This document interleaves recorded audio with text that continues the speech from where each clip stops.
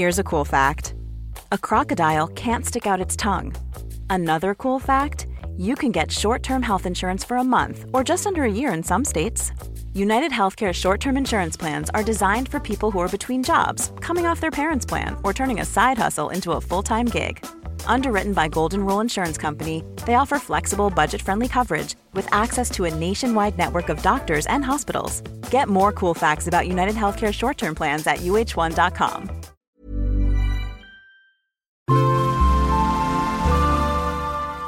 Asennemedia.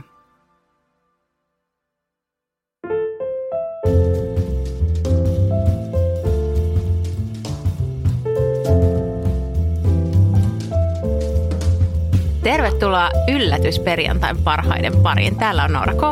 Ja Noora H. Sori, mä kilistelin juuri mun kuppia. Sun arabiakuppia. Kyllä vain. No mut hei. Tää on yllätysperjantain parhaat sen takia, että poikkeuksellisesti me ei olla katsottu toistemme muistiinpanoja ennen kuin me tullaan tänne studioon. Eli me yllätämme toisemmekin. Joo. Mä kirjoittelin nämä mun ylös tässä pitkin viikkoa paperilappuselle ja sitten mä tein tällaiset tosi selkeät muistiinpanot itselleni vielä toiselle paperilappuselle, niin en ole ehtinyt siirtää näitä meidän yhteiseen tiedostoon. Mutta katsotaan, mitä tästä tulee. Mä ajattelin, että tämä liittyy sun uuteen minimalisti-elämään jotenkin, että sä kirjoitat nyt vaan paperilappusille sun muistiinpanoja. Mä oon luopunut tietokoneen kokonaan. Sut tuntien siihenkin löytyisi joku peruste. Mun voin kertoa, mistä mä oon luopunut, koska siis tietokoneesta en ole luopunut, mutta esimerkiksi aamutakista, ylimääräisistä kosmetiikoista, ylimääräisistä farkuista, eli semmoisista, jotka on ollut liian isoja tai pieniä. Mä oon nyt laittanut ne kaikki kiertoon ja mistähän muusta. Sitten mä oon järkkäillyt lasten vaatteita ja kaikkea sellaista ja käynyt läpi just kaikkea kuivakaappia, että onko siellä jotain vanhentuneita juttuja ja muuta. Okei. Joo, näin tämä mun minimalismi-elämä on alkanut, tai minimalistin elämä. Onko sun muut perheenjäsenet luopunut jostain? Ei ole kyllä luopunut yhtään mistään. Ja siis mä en aio myöskään nyt tähän Toim Huom. Noora tietää siis tästä mun hankkeesta jo enemmän. Mä oon kirjoittanut näiden mun minimalistikirjojen, herra jumala, tämä on vaikea sanoa, minimalismikirjojen pohjalta muistiinpanot ja semmoiset jutut, mitkä sopis omaan elämään. Ja siihen ei kuulu se itsensä kuivaaminen sillä A4:lla, vaan enemmän semmoisia niin kuin arkeen helpottavia juttuja, semmoisia asioita siitä, jotka mua puhuttelee. Ja näin mä loin tämmöisen oman elämän filosofian. Mä voin ehkä alkaa, kun tämä toimii, niin alkaa myymään jotain kursseja teille tästä. Mä olin just sanomassa, että kaupallistajat kuntia hosti kyllä niin kuin just wait for it, että kaupallinen muoto tulossa. Se on tulossa. Mutta ja sitten mä oon nyt päättänyt, miksi odottaa, kun mä oon aina ajatellut, että mä haluaisin elää silleen, kun jotkut minimalistit elää. Ja sitten ja ehkä joskus kun ja jospa kun. Mutta mä ajattelin, että no niin, nyt on se hetki. Mä kokeilen. Mahtavaa. Ja silleen omalla tavalla. Mutta joo, perheenjäsenet ei ole tästä innostuneet eikä lähteneet mukaan tähän. Mun mies oli yhdessä kavereiden illanvietossa. Heillä oli tämmöinen pienen porukan illallinen ja sitten tietty vähän väsytti seuraavana päivänä sen jälkeen. Sitten mä tulin sen mun minimalistikirjan kanssa sinne, että kato, tässä on nyt mun uusi elämän filosofia. Haluatko tutustua tähän? En todellakaan. Mitä? Sä oot nyt tiedä, miten se vaimo alkaa elää. Mutta tää edelleen odottelee siinä olohuoneen pöydällä häntä Erin Boylen kirja, niin hän voi sitten siihen tutustua ja yllättyä. Okei. Mutta joo, en ole luopunut tietokoneesta. Edelleen ajattelin käyttää internetiä. Ihan niin minimalistiksi mä en ryhdy. Ja sitten sanottakaa nyt, jos joku on siellä kiinnostunut tästä enemmän, että mitä tämä mun muoto on, niin tämä on ehkä semmoinen pieni, soveltuvin osin toteutan sen Read the Tea Leaves Instagram-tilin Erinin metodeja ja ideoita, mitä hän siinä kirjassa esitteli. En ehkä ihan kaikkeen ole lähtenyt mukaan, mutta joihinkin. Joo, ja se on varmaan aika kiva. Mä jäin pohtimaan tätä oikein, että semmoinen amerikkalainen minimalismi on varmaan aika paljon tämmöinen sallivampi ja helpompi toteuttaa kuin vaikka just tämä japanilainen minimalismi. No todellakin. Joo, että se on nättiä ja ihanaa ja inspiroivaa ja silti voi olla kuitenkin jotain mukavuuksiakin elämässäni. Joo, ja sitten täytyy itse asiassa sanoa, että kun mä luin sitä kirjaa, niin siitä tuli semmoinen fiilis, että hei, aika monia näistä jutuista mä oon tehnytkin. Itse asiassa ihan tosi monia. Ja minäkin. Mä luin sun listaa. Mä olin silleen, hei, mulla on vihannestekkuja jääkaapissa aina. Just näin. Mutta sitten sieltä tuli semmoisia oivalluksia, että miten mä voisin ehkä ottaa lisää. Ja niitä mä oon ottanut. Ja siis nyt jos joku ihmettelee siellä, että okei, no mitähän se on, että niillä on varmaan enää 1 kahvikuppi taloudessa, niin ei suinkaan, vaan niin kuin 1 on ehkä tämmöinen. Tämä oli itse asiassa mulla täällä viikon parhaana minimalisti ideana, mitä mä ajattelin kokeilla on se, että hän esitteli tämmöisen tavan rakentaa viikon ruokalista, että joka päivälle on aina tietty niin kuin ruokalaji. Eli esimerkiksi maanantaina pastaa, tiistaina on vaikkapa jotain pokattua, keskiviikkona salaattia, torstaina keittoa ja perjantaina sitten heillä oli leipiä, mutta meillä on ollut tämä pizzaa tai hampurilaisia. Ja mä ajattelin, että tämähän on ihan niin kuin tosi hyvä, koska niin sitten sulla on taas 1 päätös vähemmän, kun sä tiedät, että okei, tänään mä teen jotain pastaa ja sitten sun pitää enää päättää, että mitä pastaa se on. Niin esimerkiksi tämmöistä mä ajattelin kokeilla. Joo, ymmärrän ton hyvin ja mä näen sen viehätyksen siinä, että on vähemmän tehtäviä päätöksiä, koska mä edelleenkin haikailen sitä yhtä johtajaa, joka antoi vapaa-ajalla puolisonsa tehdä vaikka kaikki päätökset ravintolassa, se tilasi sen puolesta ja kaikki. Hän tekee töissä niin paljon päätöksiä, että hän ei jaksa enää vapaa-ajalla tehdä niitä. Se jotenkin viehätti ja puhutteli mua se ajatus ja mä mietin, että mä voisin kanssa ihan hyvin antaa mun miehen tilata mulle aina ravintolassa, koska se todellakin tietäisi, mitä mä haluan. Joo, toi on mun mielestä kokeilemisen arvoinen juttu. Ja totakin voisi mun mielestä kokeilla ihan hyvin vaikka kesälomalla. Niinpä, miksei? Mä kyllä tiedän, mä tunnen mieheni niin hyvin, että mä en todellakaan antaisi hänelle tätä vapautta, koska hän ottaisi tämän niin kuin tämmöisenä vuoden jekkuilumahdollisuutena. Hän kyllä ottaisi. Ja sieltä tuli sellaisia ylläreitä pöytään, että ei mitään raja.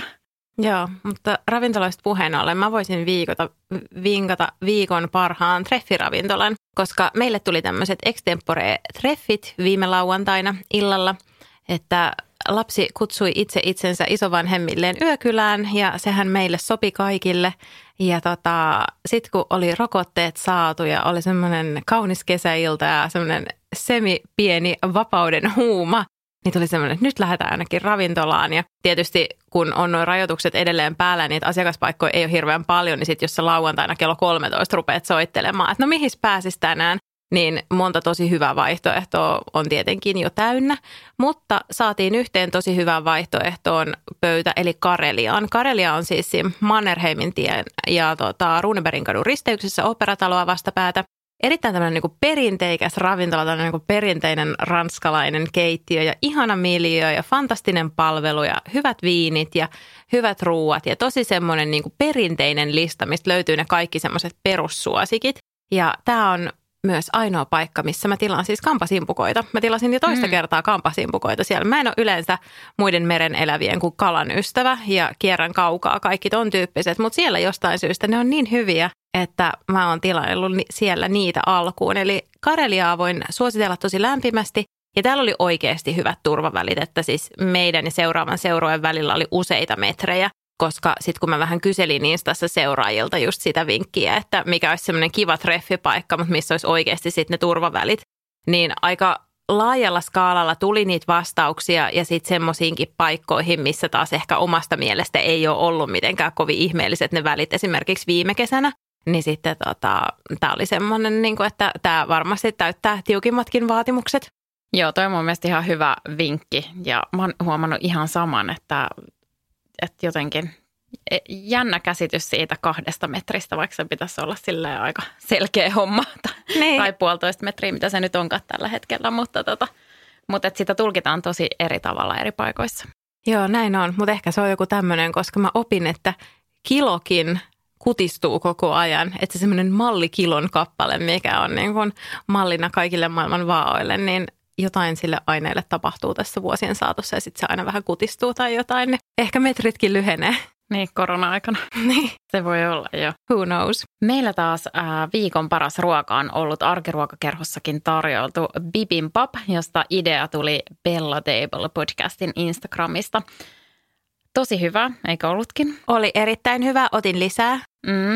Ja siis maailman helpoin valmista grillattua kanaa, riisiä, sitten siinä oli retiisejä, porkkanaa, kurkkua, gochujang-kastiketta, siitä mä oon aikaisemminkin täällä maininnut.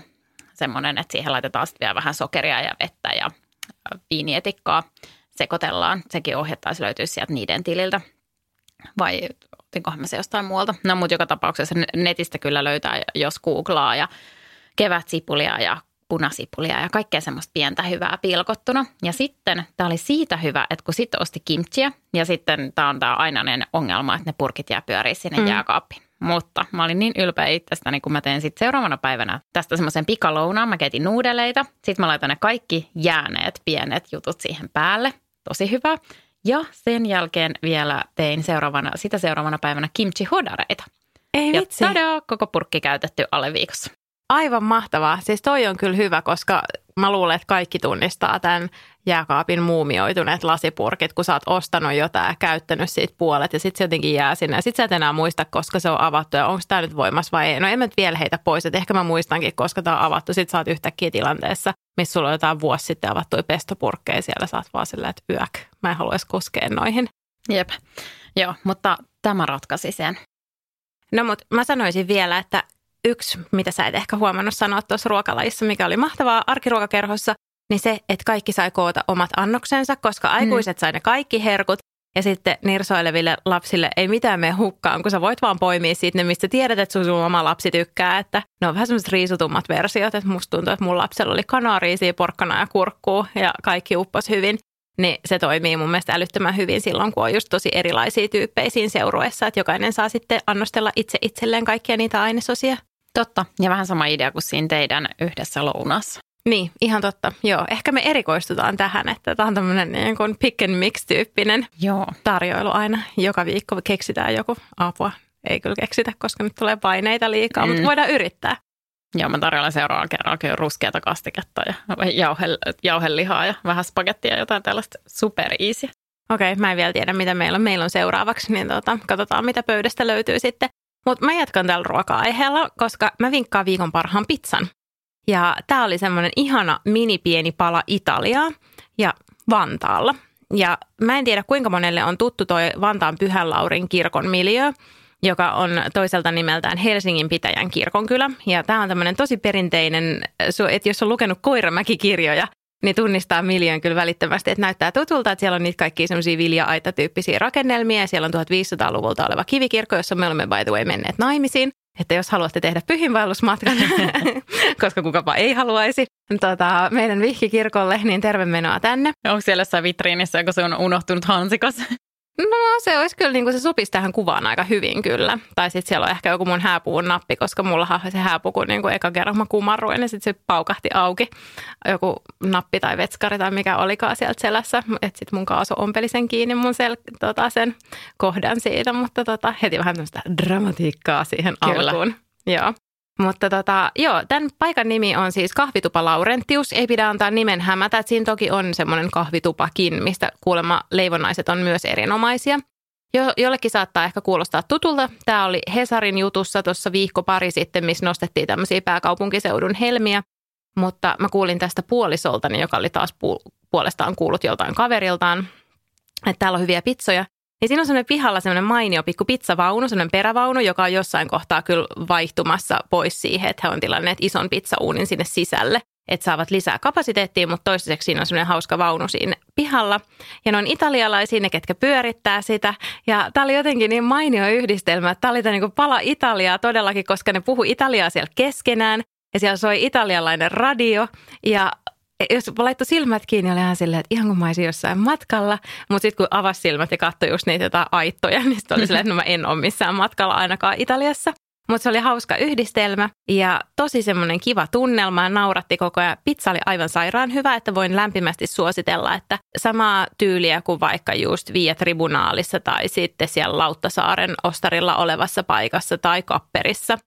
Ja semmoinen, että moni haki siitä mukaan ja vinkkinä, että heillä ei ole mitään apuvälineitä, tyylin muovikasseja tai muita, koska kaikki, ketkä tuli hakemaan, oli se, että mä oon pyörällä, miten mä vien nää? No kaupallista ja Kunttu oli ihan silleen, että näinhän täytyy alkaa myydä tämmöisiä pyörän koreja tässä, mitkä on pizzalaatikon muotoisia, mutta siihen asti, että he ovat ottaneet kaupallista ja Kuntun vinkistä vaarin, niin kannattaa ehkä miettiä se, että jos haet fillarilla pizzan sieltä, että miten kuljetat sen sitten pois. Ja sitten myöskin hot tip, kannattaa tulla ajoissa. Että siellä oli edellisenä päivänä ollut 11 aamulla, kun se muistaakseni aukesi, niin jo 20 metrin jono. Ja sitten toinen kanssa, että ne voi loppuun ne pizzat. Että sitten vaikka periaatteessa niillä oli se, että ne paistaa 5 asti niitä pizzoja, niin sitten oli siitä loppunut 3. Yeah. En lykkäisi niin iltaan tätä, että menisin sitten vaikka perheen kanssa retkelle jo heti siinä päivällä. Ja siellä on tosi ihana se miljöö tosiaan, että se on semmoinen niin kuin maalaismaisema keskellä Helsinkiä, että siellä voisi varsinkin just lasten kanssa käydä tekemässä tosi kivan kävelyä katselemassa ympärilleen. Kuulostaa kyllä tosi kivalta. Mä otin heti talteen ton vinkin ja ajattelin, että meidänkin pitää tehdä sinne pyöräretki. Mä en ole vielä uskaltanut pyöräillä sillä, että mulla olisi ollut tämä meidän pienempi lapsi kyydissä, mutta ehkä tässä pian. Onko teillä jo istuin muuten? On.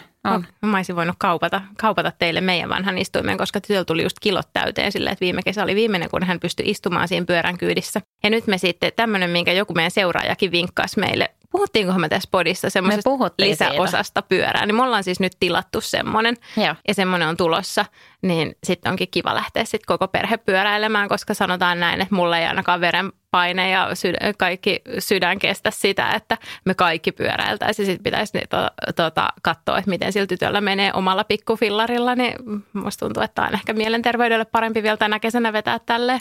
Se on ehkä ihan fiksua, koska täytyy sanoa, että se on välillä todella kuumottavaa, vaikka mä juoksen siinä vieressä, mutta se meidän poika vetää sellaista kyytiä siellä, että mä en aina juosten meinaa pysyä perässä ja sitten se on hyvin hazardia, että sitten kun menee joku kiva juttu ohi, niin hän kääntää pään ja ajaa katsomatta eteenpäin. Joo, näin se käy noiden pienten kanssa, niin kuten sanottu, niin mulla ei verenpaine hommat kestä sellaista ollenkaan.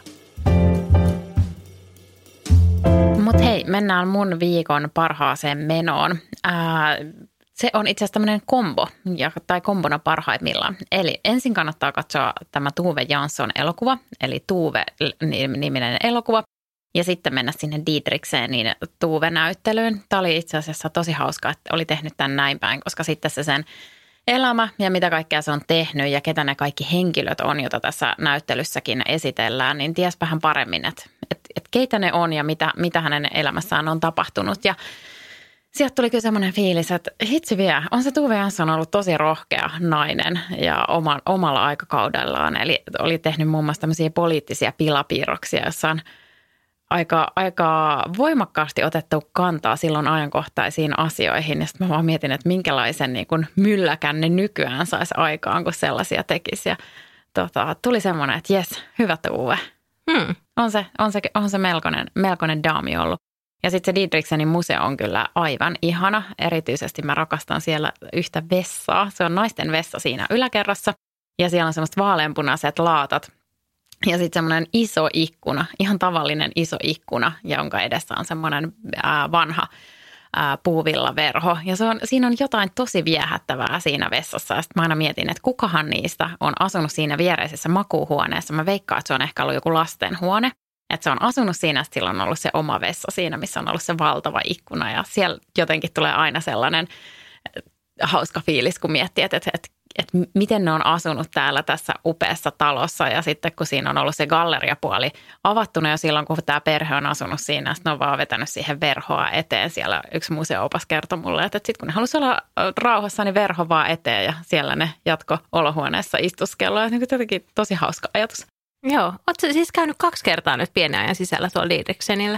Olen mä käynyt nyt, onkohan mä nyt pienen ajan sisään? No mä kävin katsoa sen Svensk Tenn-näyttelyn silloin ja sitten nyt tämän Tove-näyttelyn. Mitäs muut mä oon käynyt katsoa siellä? En mä tiedä, ihan kun me oltaisiin puhuttu tästä museosta pari viikkoa sitten.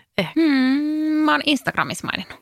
Ehkä se kuulostaa sen takia tutulta. No just näin, joo. Näistä menee sekaisin. Mulla menee iloisesti sekaisin siis niin kuin duunissa kaikki erilaiset konklaavit, että missä mä siis istun IAB:n digitaalisen audion työryhmässä, IAB:n sisältömarkkinoinnin työryhmässä, Marketing Finlandin vaikuttajamarkkinoinnin työryhmässä, Audiolandin ohjausryhmässä.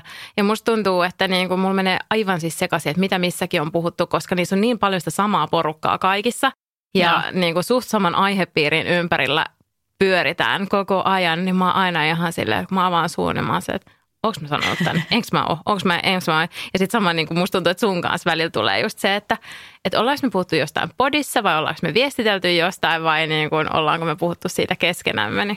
Tämä oli mun Instagramissa. Sitten mä keksin tämmöisen, kun se oli tosi hauska jutella sen museon työntekijän kanssa. Ja sitten hän kertoi muun muassa esimerkiksi, kun mä kysyin, että mistä tämä perhe on keksinyt alkaa keräämään esikolumbialaista taidetta. Se on kyllä aika random. Mistä se tulee? Sitten sanoi, että he oli ilmeisesti matkustaneet paljon ja sitten siihen aikaan on ollut Euroopassa jossain toreilla tarjolla kaiken näköistä esineistöä. Ja sitten mä ajattelin, että tästä lähtien, kun mä menen museoon, niin mä kysyn aina joltain sieltä työntekijältä, että mikä on niin kuin mielenkiintoisin random fakta, jonka sä tiedät niin tähän aihepiiriin liittyen tai tähän museoon liittyen ylipäätään, että mikä sulla tulee ekana mieleen, koska niistä saa aivan älyttömästi irti. Joo, siis mulla tuli tosta mieleen, mä lainasin sulta Avotakka-lehden ja sitten siinä oli se yksi juttu, se oli Kaunis koti ja siinä oli jotenkin, että sisustusfilosofia Japanista ja taide Puolasta. Että se perhe oli asunut molemmissa maissa ja sitten jotenkin oli ihastunut siihen puolalaiseen taiteeseen. Sitten mä olin ihan sillä, että mä en koskaan tullut ajatelleeksi, että puolalainen taide olisi joku juttu. Ja sitten mä katsoin, että oli kyllä aika ihania taidejuttuja siellä seinillä ja esillä. Ja näin, että kyllä mä ymmärrän, että miksi se on ihastunut. Mutta se oli hauska just, että se oli myös tommoinen todella, että mistä kukin sitten yhtäkkiä saa sen kipinän tai idean ja sitten lähtee kasvaa joku kokoelma siihen ympärille. Niin joo, se jäi mieleen kyllä todellakin, että puolalainen taide. Niin, ja sitten sattumalta heidän tämä kokoelma taitaa olla yksi harvoja tai peräti ainoa Suomessa. Sitten on vaan se, että ne oli meidän mielestä kivoja, ostettiin näitä ja kappas vaan. Tämmöinen tuli. Tällainen tuli. Heillä oli myös Picasso siellä alakerrassa siellä kellarissa. Että vähän ehkä eri resurssit tähän taiteen hankkimiseen kuin meikäläiselle, joka on silleen, että mistä nettikaupasta pistettäisiin seuraava posteri tulee. Ei, nytpä kyllä päätin, että seuraava tämmöinen taidehankinta ihan tämän mun uuden minimalismiperiaatteiden mukaisesti, niin se tulee olemaan sitten ihan varmaan joltain kotimaiselta kuvataiteilijalta. Joo, kannattaa, jos kiinnostaa sen tyyppinen grafiikka, niin mä ostin myös meidän kotiin. Mä haluan ostaa aikuistaulun, niin mä ostin sieltä Sanna Hellikki -nimimerkillä Instagramissa toimivalta taidegraafikolta semmoisen ihanan vedoksen, mistä mä oon tykännyt ihan hurjan paljon. Ja hänellä on paljon siis tosi ihania töitä, että niitä on välillä kaupan siellä Instagramissa ja sitten välillä hänellä on näyttelyitä. Niin mä fiilaan sua, että se tuntuu hienolta hankkia ensimmäinen aikuistaideteos. Ja sitten itse asiassa silloin mä muutettiin tuohon kotiin, niin mä löysin jostain nettikirpparilta tämmöistä Helsinki-aiheista grafiikkaa kanssa. Ja mä ostin ne. Ja sitten mun anoppi kun näki ne, niin sanoi, että hei, että hänellä on tuolta samalta. Mä en tietenkään muista sen taiteilijan nimeä, mutta sanoi vaan, että hei, että hänellä on tuolta samalta taiteilijalta 2 taulua. Että haluatko se ne kanssa, että se sopisi hyvin tuohon seinälle. Ja sitten mä sain semmoisen pienen kokoelman meidän vierashuoneeseen. Mä ajan silleen, jes, meillä on aikuistaidetta seinälle. Toki myös niitä postereita, mutta jotain sentään askelia kohti aikuisuutta. Siis muahan ikuisesti kaduttaa se, että mun yksi lukioaikainen tuttavani, tai että hän oli yhtä aikaa mukaan lukiossaan niin kuin hyvin tunnettu ja suosittu kuvataiteilija tätä nykyään. Ja mä tykkään ihan älyttömästi hänen töistään. Ja nyt kun mä oon sitten nähnyt mun vanhojen lukiokavereiden koteja esimerkiksi sisustuslehdissä ja sitten just sosiaalisessa mediassa, niin sitten mä bongaan aina hänen töitään heidän kodeista. Mä oon se ainoa idiootti, joka ei ole tajunnut näitä silloin ostaa. Et nyt joutuu kyllä aika pitkän pennin säästää, jos meinaa häneltä hankkia jonkun työn ja olla hereillä myös ajoissa, koska ne menee kuumille kiville, mutta ehkä vielä jonain päivänä. Burrow's furniture is built for the way you live. From ensuring easy assembly and disassembly to honoring highly requested new colors for their award-winning seating, they always have their customers in mind. Their modular seating is made out of durable materials to last and grow with you. And with Burrow, you always get fast, free shipping. Get up to 60% off during Burrow's Memorial Day sale at burrow.com/ACAST. That's burrow.com/ACAST. burrow.com/ACAST. Quality sleep is essential. That's why the Sleep Number Smart Bed is designed for your ever-evolving sleep needs. Need a bed that's firmer or softer on either side? Helps you sleep at a comfortable temperature? Sleep Number Smart Beds let you individualize your comfort, so you sleep better together. JD Power ranks Sleep Number #1 in customer satisfaction with mattresses purchased in-store. And now save 40% on the Sleep Number Limited Edition Smart Bed for a limited time. For JD Power 2023 award information, visit jdpower.com/awards. Only at Sleep Number stores or sleepnumber.com. Joo, mulla on vielä yksi ruokajuttu ennen kuin vinkkaan sit viikon parhaan kirjan. Ja sullakin on jotain vielä jäljellä, mutta tämä on viikon paras pikaruoka kotona. Hawksin, siis vai Hooks. Tiedätkö, kun Tampereella on joku legendaarinen Wings-paikka? Joo. Paljastaa mun asiantuntemuksen. Mutta niillä on siis semmoisia vegenagetteja. Okay. Nämä ei käy vegaaneille, koska näissä on kananmunaa, mutta siis nämä on tosi hyviä. Mä oon tehnyt näitä nyt monta kertaa. Lapselle uppoo erinomaisesti, hän ei varmaan tajua, että niissä ei ole kanaa. Ja ne on semmoisia tosi rapsakoita ja hyviä, muutama minuutti pannulla, niin että lapselle vaikka just ranskalaisten kanssa ja itselle voisit miettiä jotain muuta siihen kylkeen, mutta tämä on tämmöinen, että jos pitää muutamassa minuutissa saada jotain varmasti lapselle uppoavaa, eikä halua aina niitä nakkeja tai lihapullia tai tollaisia, niin tässä on nyt sitten vinkki. Miksi sä nauroit mun Hawks Hooks Wings-kommentille? Eikä, siis ensin mua alkoi naurattaa, että sä oot mennyt tähän niinku siipiskeneen, koska tää on kaiketi joku ihan niinku juttu. Joo, siis mä tiedän kanssa, että se on joku juttu. Joo, ja sitten seuraavaksi mulla tuli tosta nimestä mieleen, mikä se on se baari Jenkeissä, missä ne mimmit tarjoilee? Hooters. Joo, niissä oranteissa paideissa kaikkea. Mä ajattelin, että hetkinen. Joo, mä oon ruvennut käymään Hootersissa. Liittyykö tämä jotenkin tähän? Se on muuten kyllä erikoinen. Onkohan niitä vielä olemassa? On, ainakin Japanissa. Koska se tuntuu jotenkin aika vanhanaikaiselta konseptilta tähän päivään. Kyllä. Japanissa menee melkein siis kaikki. Siellähän on aika erikoisia muutenkin baarikonsepteja, mutta niin kun jotakin muualla, niin en tiedä. En mä tiedä, mutta mulla tuli tästä mieleen, että muistatko sä edellisen laman aikana 90-luvulla, silloin oli niitä topless-baareja. Siis kaljakuppiloita, missä naiset oli semmoisia, aina sä olit niin pieni, eikä mäkään niissä käynyt, mutta siis on vaikea välttyä ilmiöltä, kun kaikki iltalehdet oli niitä täynnä. Mutta joo, siis oli tämmöinen ilmiö, että oli semmoiset niinku rintsikat, mistä puuttuu se kuppiosa kokonaan.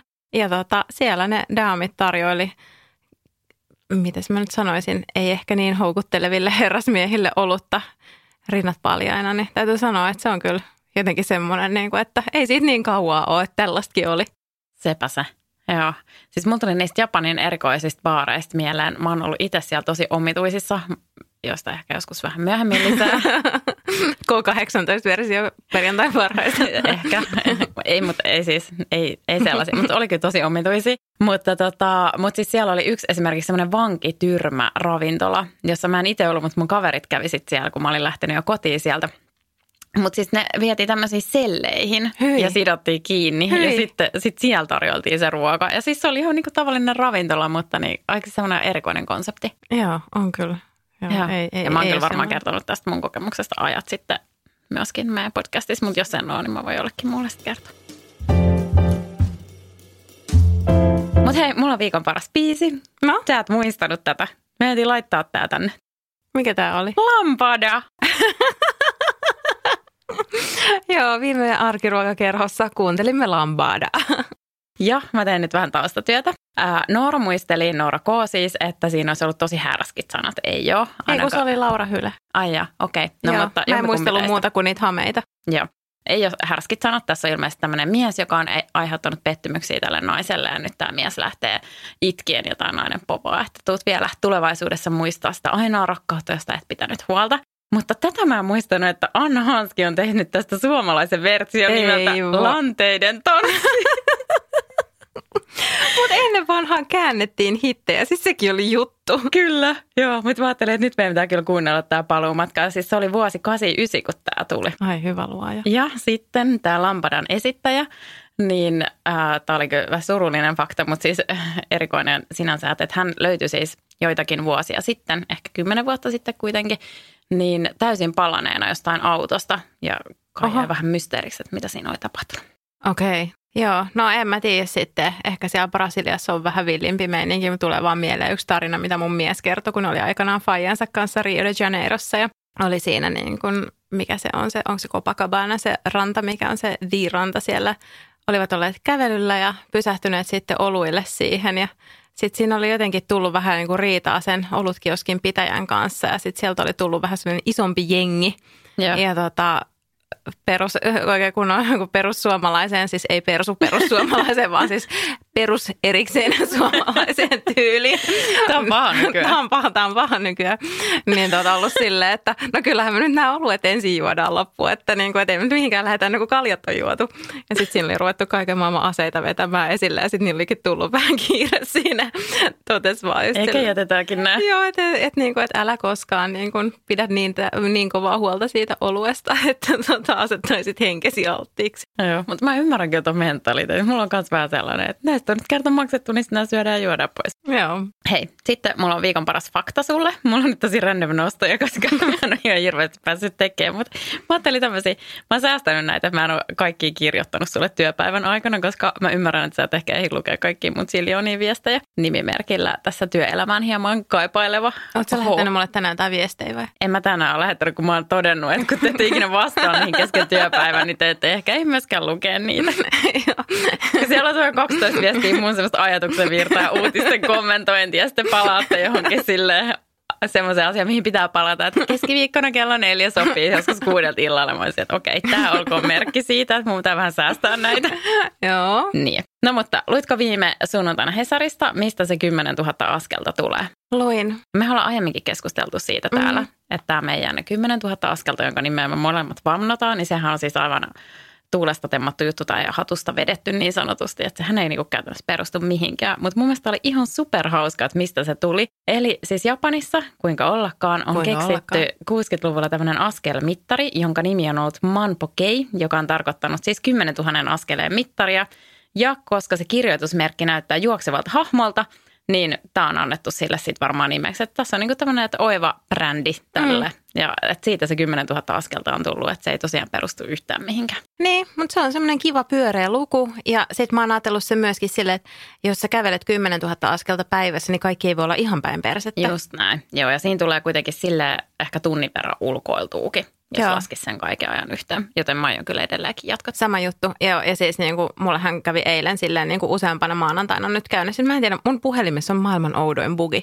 Siinä on siis semmoinen, että maanantaisin se ei kirjaa mun kaikkia askelia, vaan maanantaisin se kirjaa 3000 askelta vähemmän kuin mä oon oikeasti ottanut. Okei, aiemmin teknologian parissa työskennellä ja sanoisin, että tällaisille asiakkaille on se, että joo, kyllä vain, varmasti. Ja hieman epäilin, että näinköhän se mahtaa olla. No mutta näin se mahtaa olla, koska mä oon aika harjaantunut siinä, että mä tiedän, että monta askelta missäkin reitissä on. Okei. Niin ja sitten kun tämä tapahtuu vaan maanantaisin. Joo. Niin se on tosi ärsyttävää, vaikka mä tiedän, että mä oon kävellyt 10 tonnin ja sitten jos mun puhelin näyttää 7000. Ei, nyt mä tiedän, mistä se johtuu. Se johtuu siitä, että sä oot varmaan 5G-sirun sen sun rokotteen mukana. Totta, mutta se oli joku ennakoiva, koska tämä oli jo ennen rokotetta, mutta että joo, siis mä oon kyllä ihmetellyt sitä, että miksi mä oon vieläkin 4G-verkossa, vaikka mä oon nyt saanut sen, niin puhelin ei edelleenkään yhdistä 5G. Tosi jännä juttu. Koska joku auttaa. Joo, no niin. Noora kaipaa vähän teknistä tukea. Siis.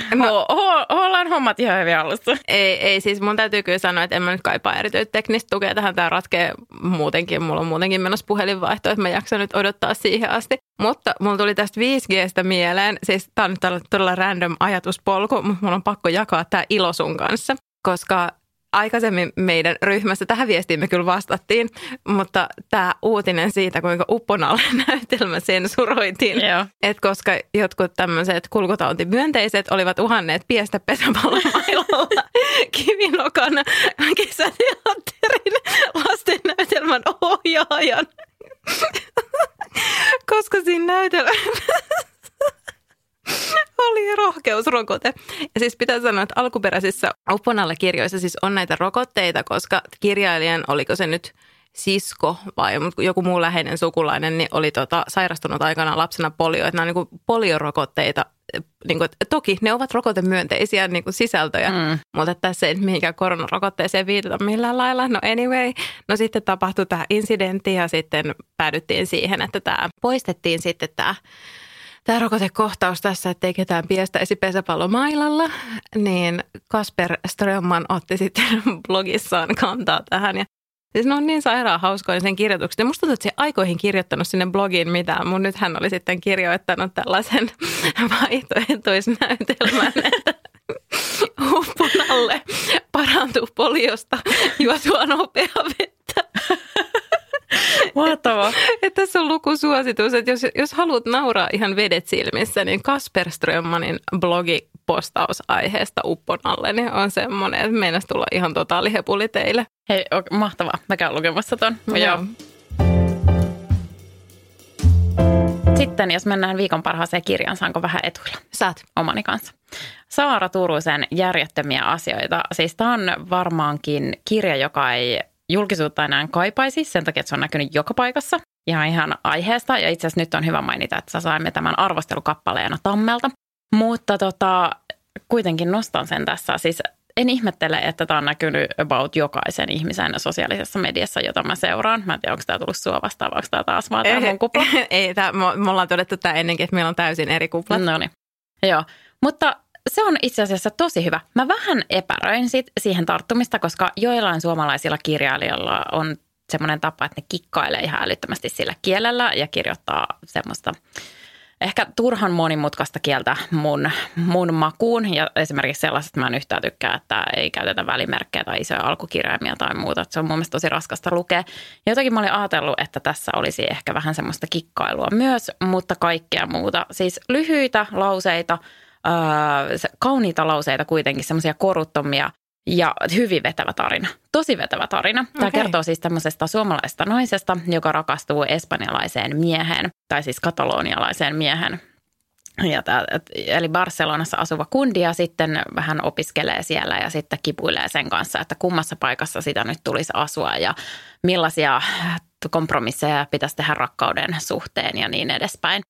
Ja ylipäätään aikuiseksi kasvamista ja sitä, että millaista on olla kirjoittamisella elävä. Ja siinä oli mun mielestä mainio oivallus siitä, että jos sä kirjoitat työksesi, niin sä joudut joka kerta aloittamaan sen projektin alusta ilman takeita, että se onnistuu. Ja se vanha menestys ei kanna kuitenkaan kauhean pitkä. Että aika harvassa työssä on semmoista, että toki on, että projekteja alkaa ja loppuu, mutta että sä aloitat täysin alusta kaiken.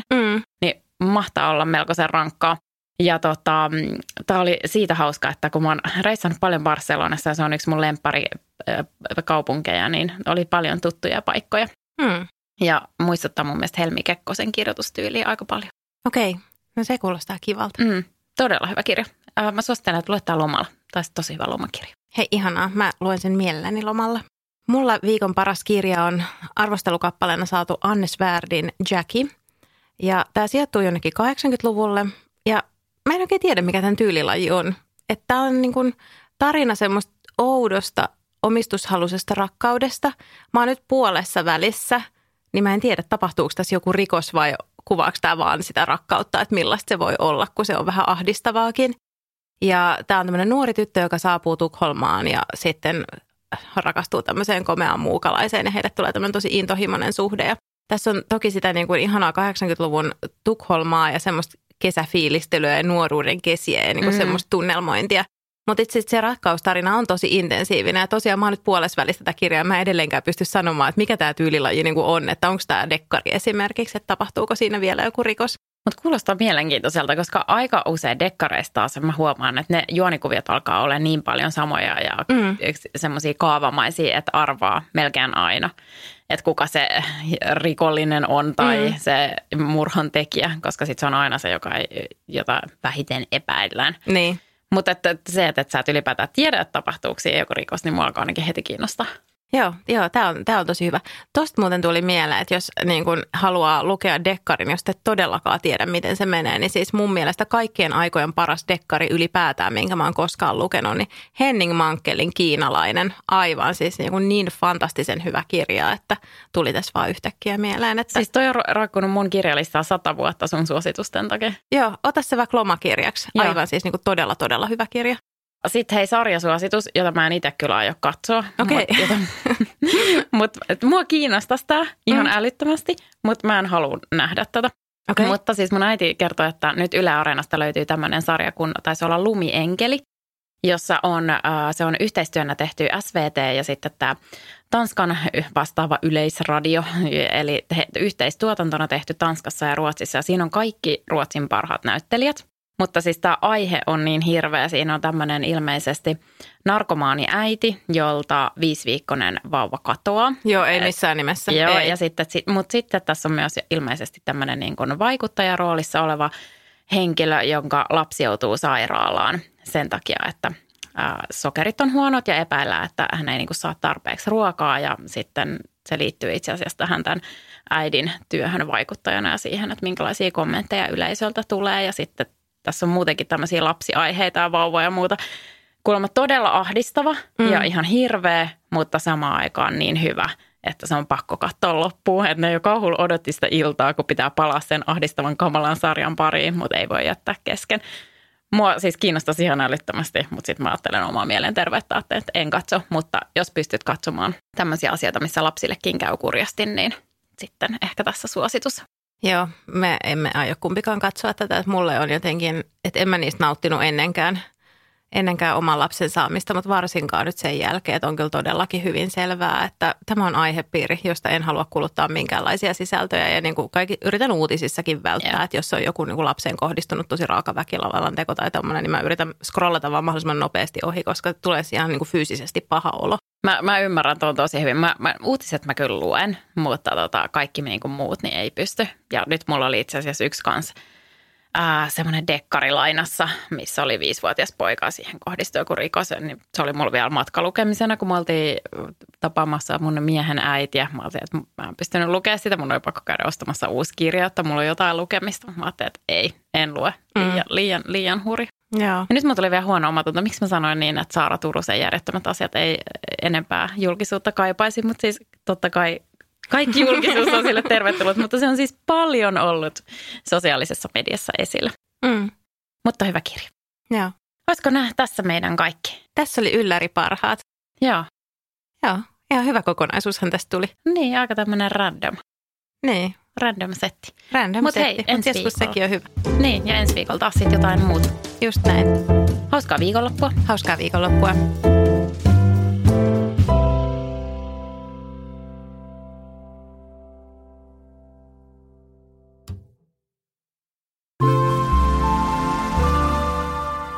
Tehty asenteella.